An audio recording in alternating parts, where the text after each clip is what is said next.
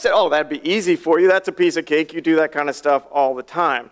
Well, doing it and preaching it are really two very, very different things. See, in one sense, if you were like, oh, show me outreach in the Bible, that word doesn't show up, right? I mean, it's not like, it's kind of like one of them Trinity words. It's there, it's everywhere, but it's nowhere, right? You're not going to find it there. You're not going to read about Paul doing some car wash in Athens. You're not going to see an Easter egg hunt in Ephesus, nor are you going to see a fall festival in Rome. I mean, you're not going to see those sort of things in the Scripture.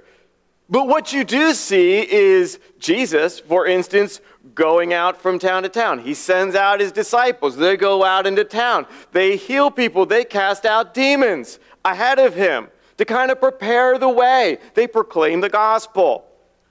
Then Jesus comes along, and what does he do? Oh, he comes into the town and heals the sick. He casts out demons. He makes lame people get up and walk.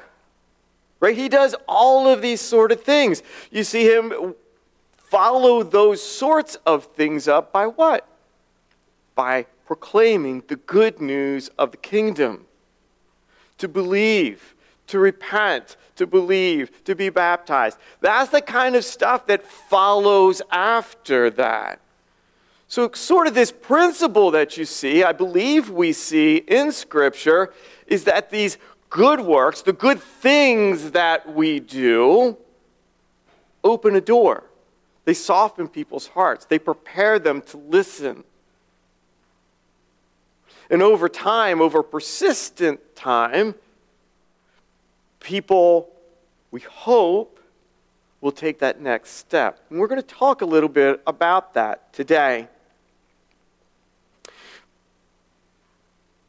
Outreach, as we typically know it, as we've talked about it really over the last 20 years, has been those sort of things we just talked about. Free car washes, water giveaways. We've done a lot of these as a church, and they're good things. Don't misunderstand me. I think they're great things to do. They get us out into the public. They get us seen by people, and they get some rapport built. And if we do them consistently, the good thing about that is people start to know us. They start to, oh, King of Grace, those are the guys who do this thing and this thing and this thing. And those are all associated with good things in the community. Those are all positive. Sometimes as we're doing these, people ask, I remember car washes in particular were a great one for this. You do a free car wash, somebody pulls up, they get out of their car, you have a crew of people go start washing their car, and you've got one person standing back, able to talk with them. And they'll ask, why are you doing this?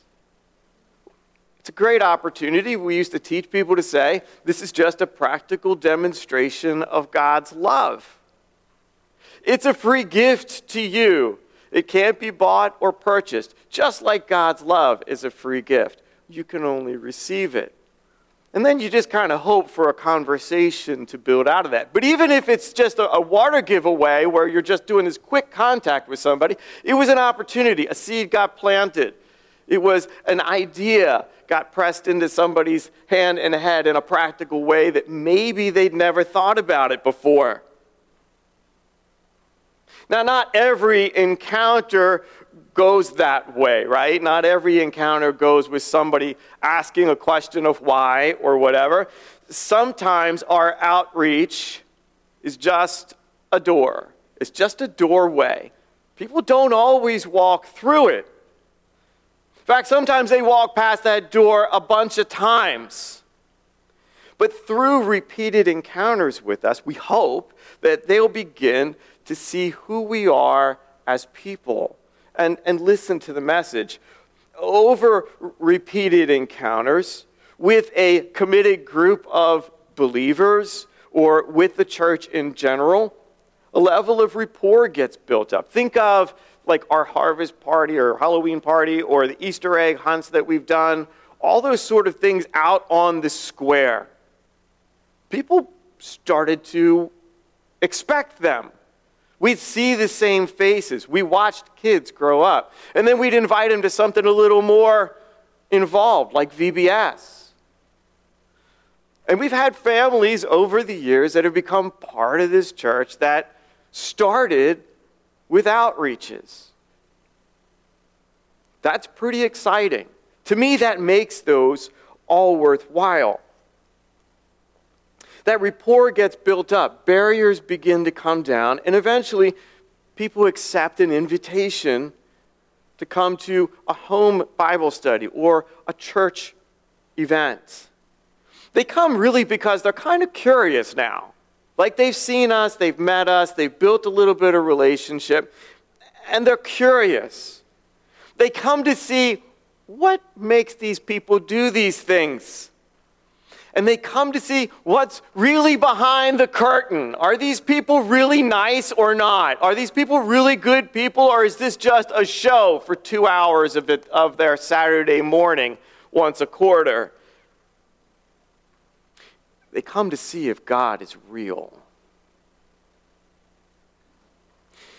And they come to see if they could envision themselves being one of us. All of us are doing kind of the same thing when we participate in outreach, similar to what Paul talks about in 1 Corinthians 3. God has a field. He sends us to sow the seeds in that field and to water it. But let's remember, it is God who gives the growth. All that Paul's required to do is be faithful to go out and sow the seed. And so our outreaches are just a place where we can go out and sow seed. Be very intentional about sowing seed. Come with your game hat on, like you're ready to go out and do the thing, right? Sometimes things happen quickly. You run into somebody. I've been on outreaches. I run into someone, and literally it's like, boom, a salvation just pops into your lap. You start talking to them. They want to know about Jesus. Like they were right there.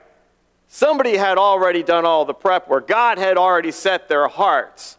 And like that, man, boom.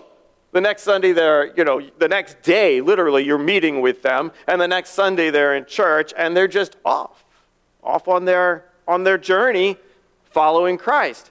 I find that to be rare, but it has happened. We don't know. We're called to be laborers in the fields. And so outreach gives us that opportunity.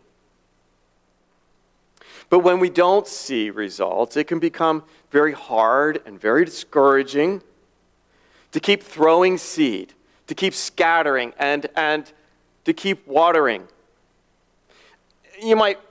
Some of you have grown gardens, and lately, I don't know what is up in the soil in Salem, but if you put seed on that soil, the only thing that grows well is the weeds. Dockweed grows really well there. Anything else I plant, I have not seen results from. Well, that's not true. I did have some peas come up, which the rabbits immediately ate. But nonetheless, Galatians 6:9 is a helpful reminder in these harder times where we're not seeing results. Paul writes in Galatians 6:9, "Let us not become weary of doing good, for at the proper time we will reap a harvest if we do not give up." Personally, I look back and see that God used outreach in my own life to open my heart to his call. It wasn't overnight by any means, but outreach prepared the soil of my heart over time. In July 1996, my father died. And though my mom and dad belonged to a church, it was my brother's church that really came out and cared for my mom and my family. She had been going to that church literally since I was born. I got raised as a young man in that church. They'd been there 40 years. But it was my brother's church that were the ones that came out and really pressed in and cared week after week for my mom, showing up and helping to mow lawns or provide whatever services she needed. These were the people that cared for her soul as well, that allowed her to talk, that talked to her.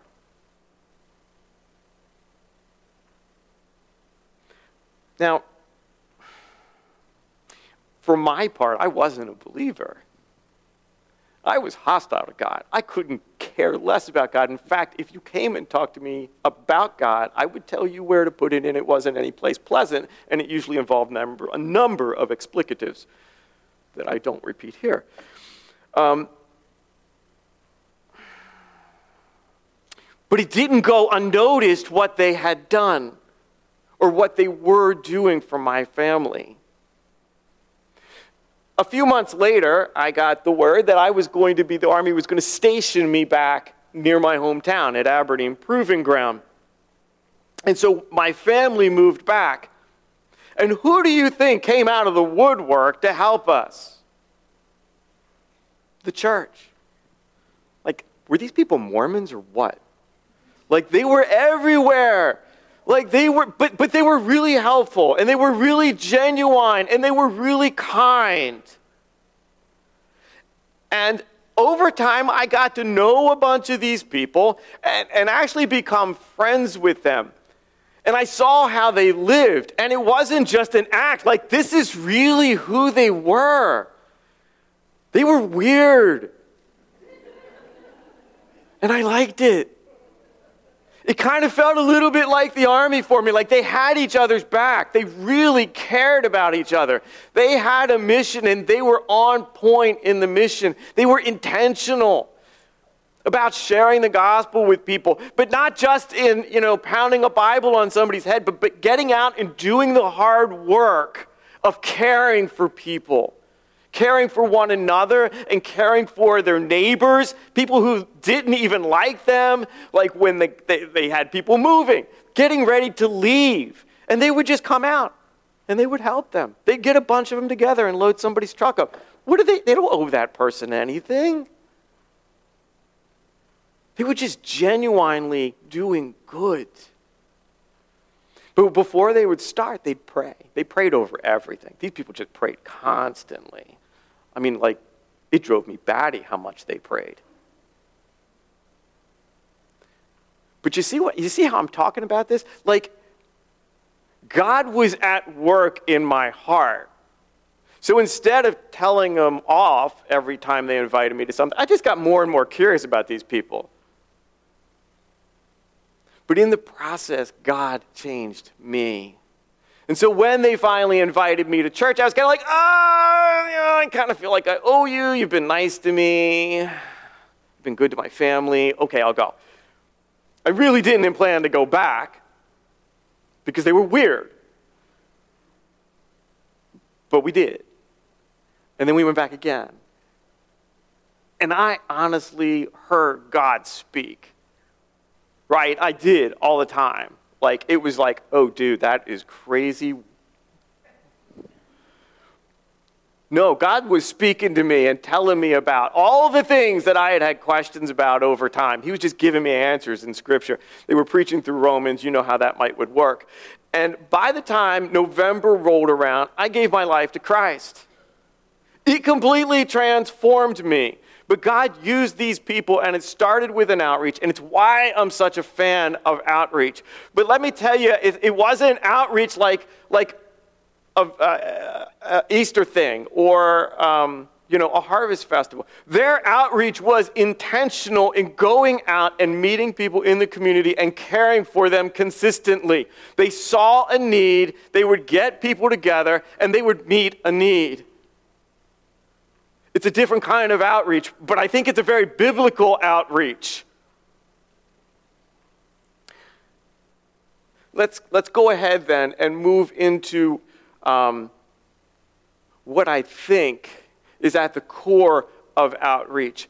See, anybody can do outreach. In truth, governments do it. I did it in the Army in foreign countries. I work at the Salem Pantry. We do outreach all the time. We feed 700 families a week. We go through 26 tons of food a week. There's only 4 of us. Therefore, it's a volunteer army that is out there. People are doing good, right? They're doing the outreach. And there's not a Christian among them. Not a single one. Well, me. But there's not a Christian among them. But they have a gospel they're preaching, right? It's the gospel of we're going to do good because men are worth it. And if we just work a little harder, if we just educate a little bit more, if we just give a little more assistance, man will step up and be good and do good. Because we are good, right? We're people. That's the gospel according to our volunteers. They do a lot of good. And I'm grateful for them. But it bothers me that there isn't a Christian in any one of them. Not a single one. Now, we don't have a lot. I mean, you've heard me talk about this. I don't think there's more than 300 or 400 believers in the entire city of Salem. But not a one? Wow. Oh, that hurts. See, because the church historically has made its money on this.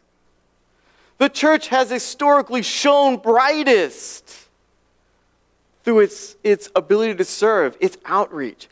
Practically, those early Christians became known for loving kindness, the loving kindness and care that they had for everyone. They organized themselves very intentionally to be able to reach into their communities so that they could show the love of God, not just in a gospel presentation of words, but in their actions. They set up hospitals. It was an unheard of thing. Only the elites could get medical care. They set up hospitals and cared for everyone. They cared for widows. They brought orphans into their homes. They raised babies that had been left out on the streets to die. Christians became known as those who fed the hungry, gave shelter to the homeless, extended kindness to strangers, to refugees, to sojourners in the land. In the church of the first few centuries, Christians organized themselves to take the gospel out, not only in word, but sought to do good intentionally, to seek justice for the oppressed, to pursue peace, and extend loving kindness in very intentional and practical ways, so that the words of Jesus Christ were not only heard, but experienced. So what made them so different? Well, I want to suggest that there are 4 loves that Scripture gives us, 4 loves that Jesus talks to his disciples about that are what made the difference. The first 2 of those actually are found in the Gospels of Matthew and Mark and Luke, but we're going to be looking at Matthew 22, verses 34 to 40. So if you open your Bible to Matthew 22, move down to verse 34, you'll find that Jesus is he's in Jerusalem. He's in the last few days of his life. He's about to be crucified a few days later. Now, in the specific context of this story, Jesus has been speaking with the Sadducees. They've been asking him questions. The Sadducees are a rather liberal sect of the Jewish community, and they are trying to trip him up. They have failed at doing that. Jesus has flipped the tables on them, and they've walked away looking a little stupid. The Sadducees now get together. They talk about it and go, okay, our turn. We can do it. We're going to give him this tough question and see how he responds. So let's pick it up now in Matthew 22:34. It says, "But when the Pharisees heard that he had silenced the Sadducees, they gathered together. And one of them, a lawyer, asked him a question to test him. Said, 'Teacher, what is the greatest commandment in the law?' And he said to him, 'You shall love the Lord your God with all your heart, with all your soul, with all your mind. This is the great and first commandment. And a second is like it. You shall love your neighbor as yourself. On these two commandments depend all of the law and the prophets.'" The lawyer really had asked a pretty simple question on the surface. But the truth is there's 613 laws in the Old Testament that Jesus could have chosen from. Yet without hesitation, he goes straight to Deuteronomy 6:5. "You shall love the Lord your God with all your heart, with all your soul, and with all your mind." The scripture that he gave would have been very familiar to everybody. It's part of what's called the Shema, and it was repeated when you got up in the morning, when you went to bed, before you went to bed at night, and several other times during the day.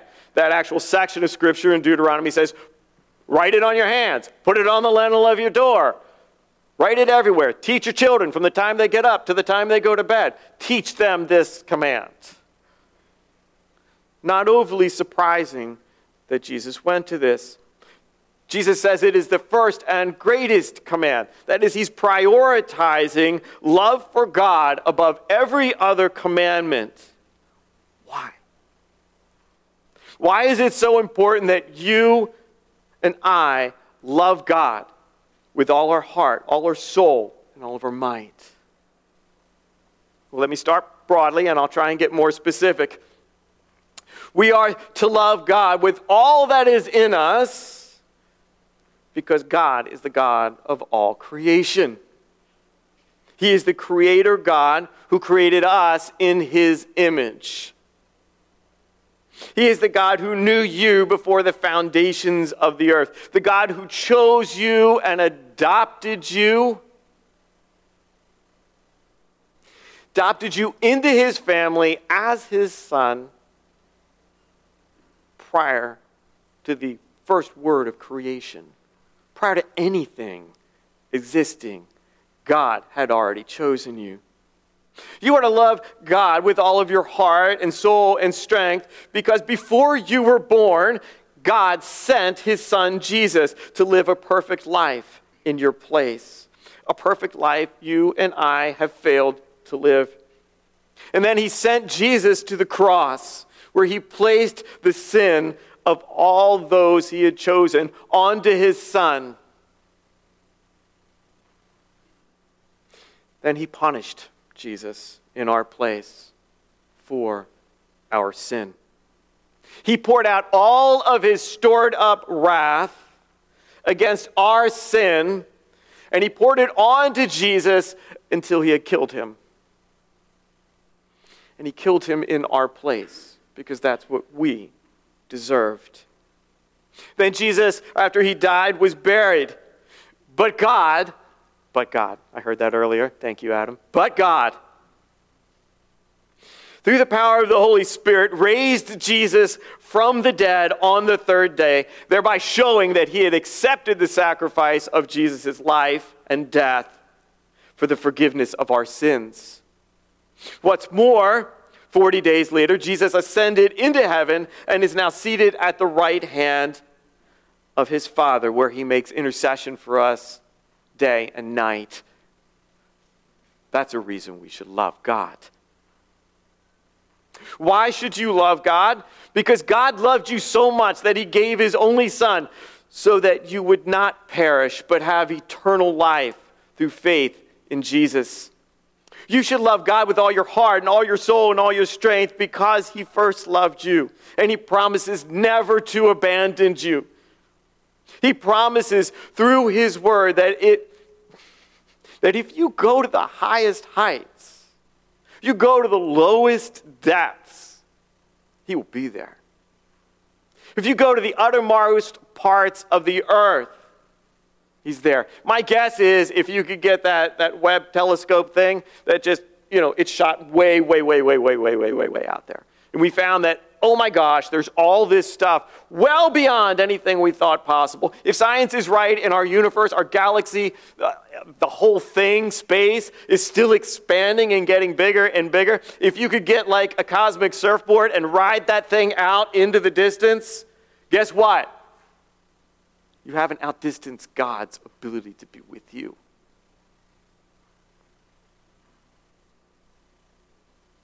If you're dying of hunger, if you're shipwrecked or adrift, persecuted, tortured, being put to death, God is there.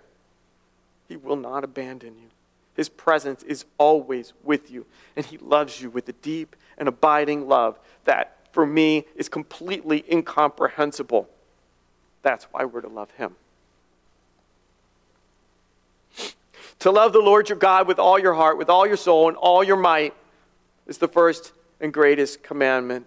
And if we don't get that one right, we will never get any of the other commandments about love right. To the degree that you get this one love, the love of God, right, all the others will fall into place and be possible. And true gospel outreach, one that loves those we are seeking to reach out to, cannot be done unless we love God in ever increasing amounts with all of our heart and all of our soul and all of our strength. Loving God is at the very core of Christian gospel outreach. Loving God is literally the genesis and wellspring of outreach. Loving God is the hope and strength of gospel outreach. And without loving God, there is no gospel outreach. Without loving God, we'll also fail to love our neighbors. So let's look at that second part of Matthew 22, there in verse 39. After having said that loving God is the first and greatest commandment, Jesus says that the second is like it. You shall love your neighbor as yourself. Now, what does that mean, and what kind of impact does that have on outreach? Well, Jesus here is quoting from Leviticus 19:17. Which is really a summation sentence, if you will, of verses 9 through 17.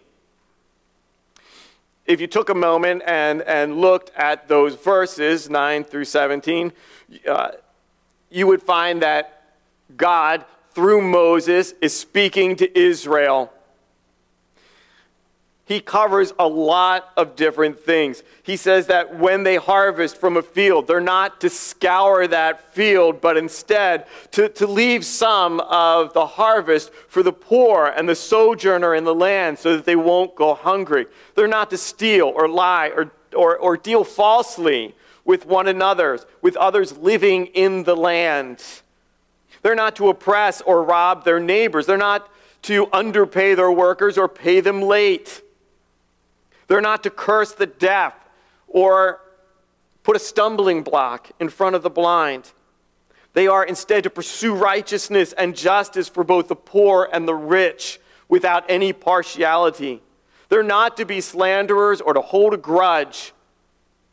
But then in verse 17, he wraps that up by saying, love your neighbor as yourself. That whole section in there, whether you are a sojourner in the land, or whether you're a brother, or whether you're just somebody who lives there alongside them, that's who's being included in this idea of neighbors. Love your neighbor as yourself. Really, it's the golden rule we've all been taught, probably since kindergarten. Do unto others as you want them to do unto you. Treat others like you want to be treated. None of us want to go hungry. None of us want to be deceived or lied to. None of us want to be treated unjustly. Anybody up for unjust treatment today? Nope? All right, didn't think so. None of us want to be mocked. None of us want to be cursed. None of us want to live where there's no forgiveness or have a grudge. held against us. So love your neighbor as yourself. That's the command. That's what Jesus is saying there. The neighbor, as we said, ranges from all sorts of people. So in your own communities, it's not just the person who lives next to you that you like. It really is talking about the broader community. People that are harder to talk to, people that you don't necessarily like.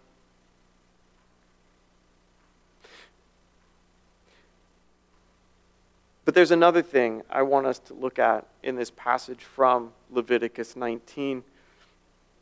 There's something I want us to see, because at the end of every one of these statements, there's another thing that gets said. He says, I am the Lord. Each one of those verses ends with this little statement that says, I am the Lord. Why is that there? What does that mean? Okay, kind of a weird thing. You're just trying to make your point, Moses? What? I don't think so. I think instead, what Moses is conveying, what God is conveying through Moses, is that these are my commands to you. Israel, these are my commands to you. Not Moses' commands, these are my commands. God. These are my commands to you. I am the Lord, and you are my representatives on the earth. And your words and your actions are to showcase my loving kindness to a watching world. So feed the poor, because that's my heart. Feed the sojourner. Give justice, pursue peace, do good to those in the land. God is saying, I am the Lord, so if you love me with all your heart, mind, soul, and strength, do as I've commanded. Friends, outreach isn't just limited to Saturday events on the square or VBS week in church. Outreach can be conducted everywhere and anywhere. Outreach can be conducted in the workplace to provide fair treatment and fair wages, in our communities to provide fair and equitable housing, to provide nourishing or sustainable food. Outreach can be conducted in our own lives and in our churches or in our courts to seek to pursue justice for the oppressed. Where can gospel-centered outreach that springs forth from the heart of God be established or conducted? Well, I'd say it's anywhere you have neighbors, anywhere you have community, anywhere where you live, work, and play. These places where like-minded followers of Jesus can get together and say, we see a need, and therefore we're going to organize ourselves together to meet a need, to care for people, to be Jesus to these people, to show God's loving kindness to the community, to bring flourishing to the earth. It's through these outreaches like this, both the quick Saturday events and these long-term outreaches as we love our neighbors, that outsiders begin to see something about who God is.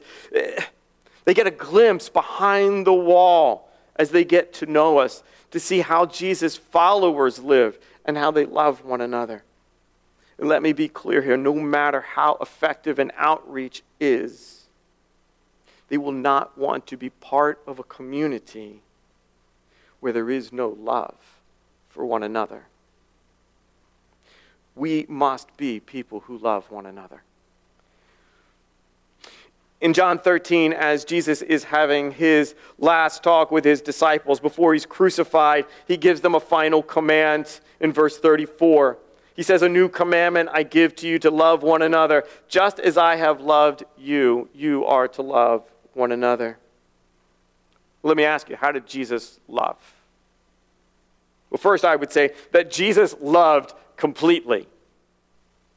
He gave everything. He loved God with all his heart, mind, soul, and strength. And as a result of that, wherever he went, he gave life. He was patient and kind. He healed the sick and the lame. He freed those oppressed by demons. He extended mercy. He treated those who were the vile and lowest with dignity. Offering the love of the Father, he extended hope and peace to everyone he met. Jesus describes himself as lowly and gentle, ready to take on the burden of those who come to him. Well, look to Jesus and you see the heart of a man who loved God with all his heart, mind, soul, and strength. Follow Jesus. Follow Jesus, and you must take on his image. You must be conformed to his ways. You must love God with all your heart, soul, and strength. You must love your neighbor as yourself. And as he told his closest friends and would then show them, you must love one another as he loved them. And how did Jesus show his love for us? Well, he laid down his life. He humbled himself in perfect unity with the Father. He submitted himself to his Father's will. He took on our burden, our sin. He paid the price willingly. And as he hung there dying, what did he do? He forgave. He forgave his friends who betrayed and abandoned him. He forgave his enemies who persecuted him and treated him unjustly. He forgave those who mocked him. He forgave those who killed him. He forgave you and I because we're the ones who put him there.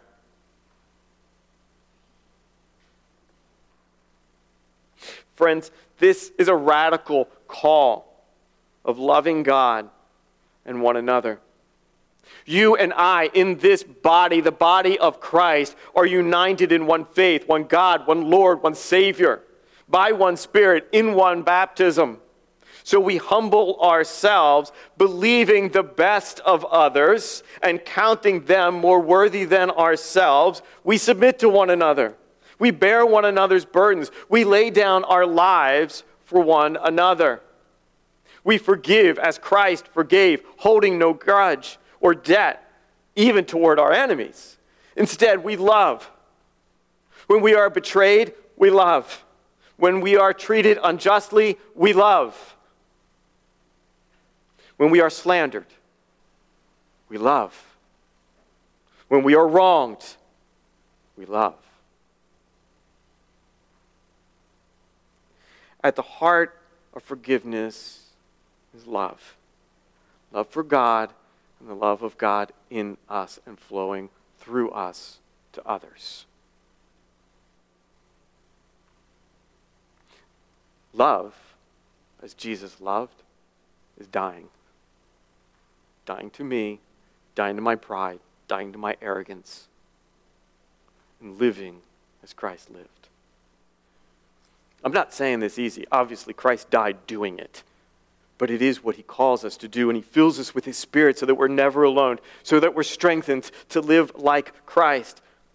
This radical love is how we are to love one another in the church. Always loving, always dying to ourselves, always forgiving, always seeking to build up, always seeking to encourage, always seeking to exhort. Church, this is the love that is the wellspring of outreach. It's the love for our neighbors. It's the love that for our neighbors that sends us into dark places. But it is the love for one another, flowing out from the very heart of God that is the bonfire that draws them in to its warmth. Jesus was clear in John 13:35 that our love for one another is how people know that we are his followers. If we do not love one another, our outreach is just a hollow shell. What I've just described is hard, and I'm going to very quickly wind this up by saying what we're called to do next is even harder, and that's to love our enemies. On the Sermon on the Mount, Jesus takes a series of culturally understood sayings and flips them on their head. One of those is found in Matthew 5:43 through 45, where Jesus says, "You have heard that it was said, you shall You shall love your neighbor and hate your enemies. But I say to you, love your enemies, pray for those who persecute you, so that you may be sons of your Father in heaven.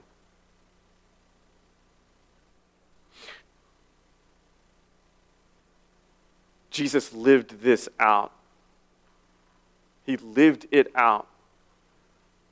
How did he live that out? Well, let me give you this. Romans 5:10 reminds us that while we were still enemies to God, we were reconciled to God by the death of his Son. When were you forgiven? You were forgiven when you were still an enemy of God. God didn't wait for you to get your stuff together to pursue you with his relentless love. God didn't wait for you to search him out to begin the reconciliation process. No, while you were still sinners, still enemies, still children of wrath, he made a way for each and every one of us.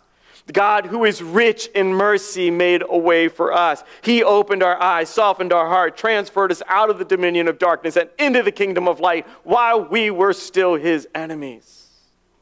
That's what God did with his enemies. So when he says, love your enemies, he's already given us the example and we're living proof of it.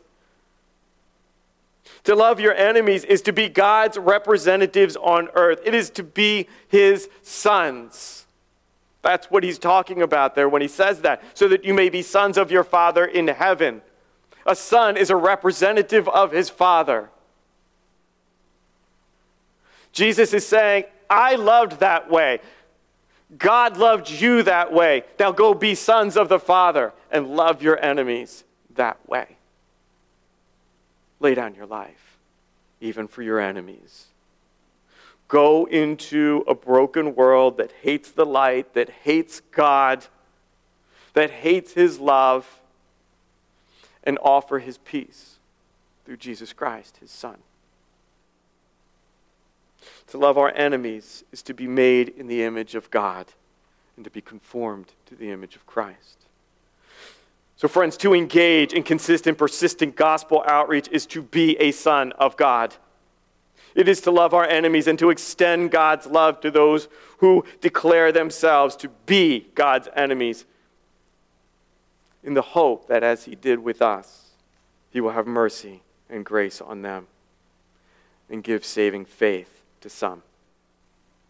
It's your story. It's my story. It's the story of the gospel.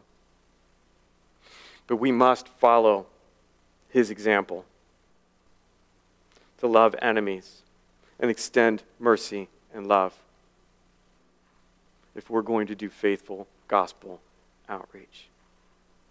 So church, today, in closing, I set before you 4 loves that will work together to produce effective gospel outreach. It all starts with loving God with all your heart, soul, and strength. From that flow love for your neighbor, love for one another, and even love for your enemies.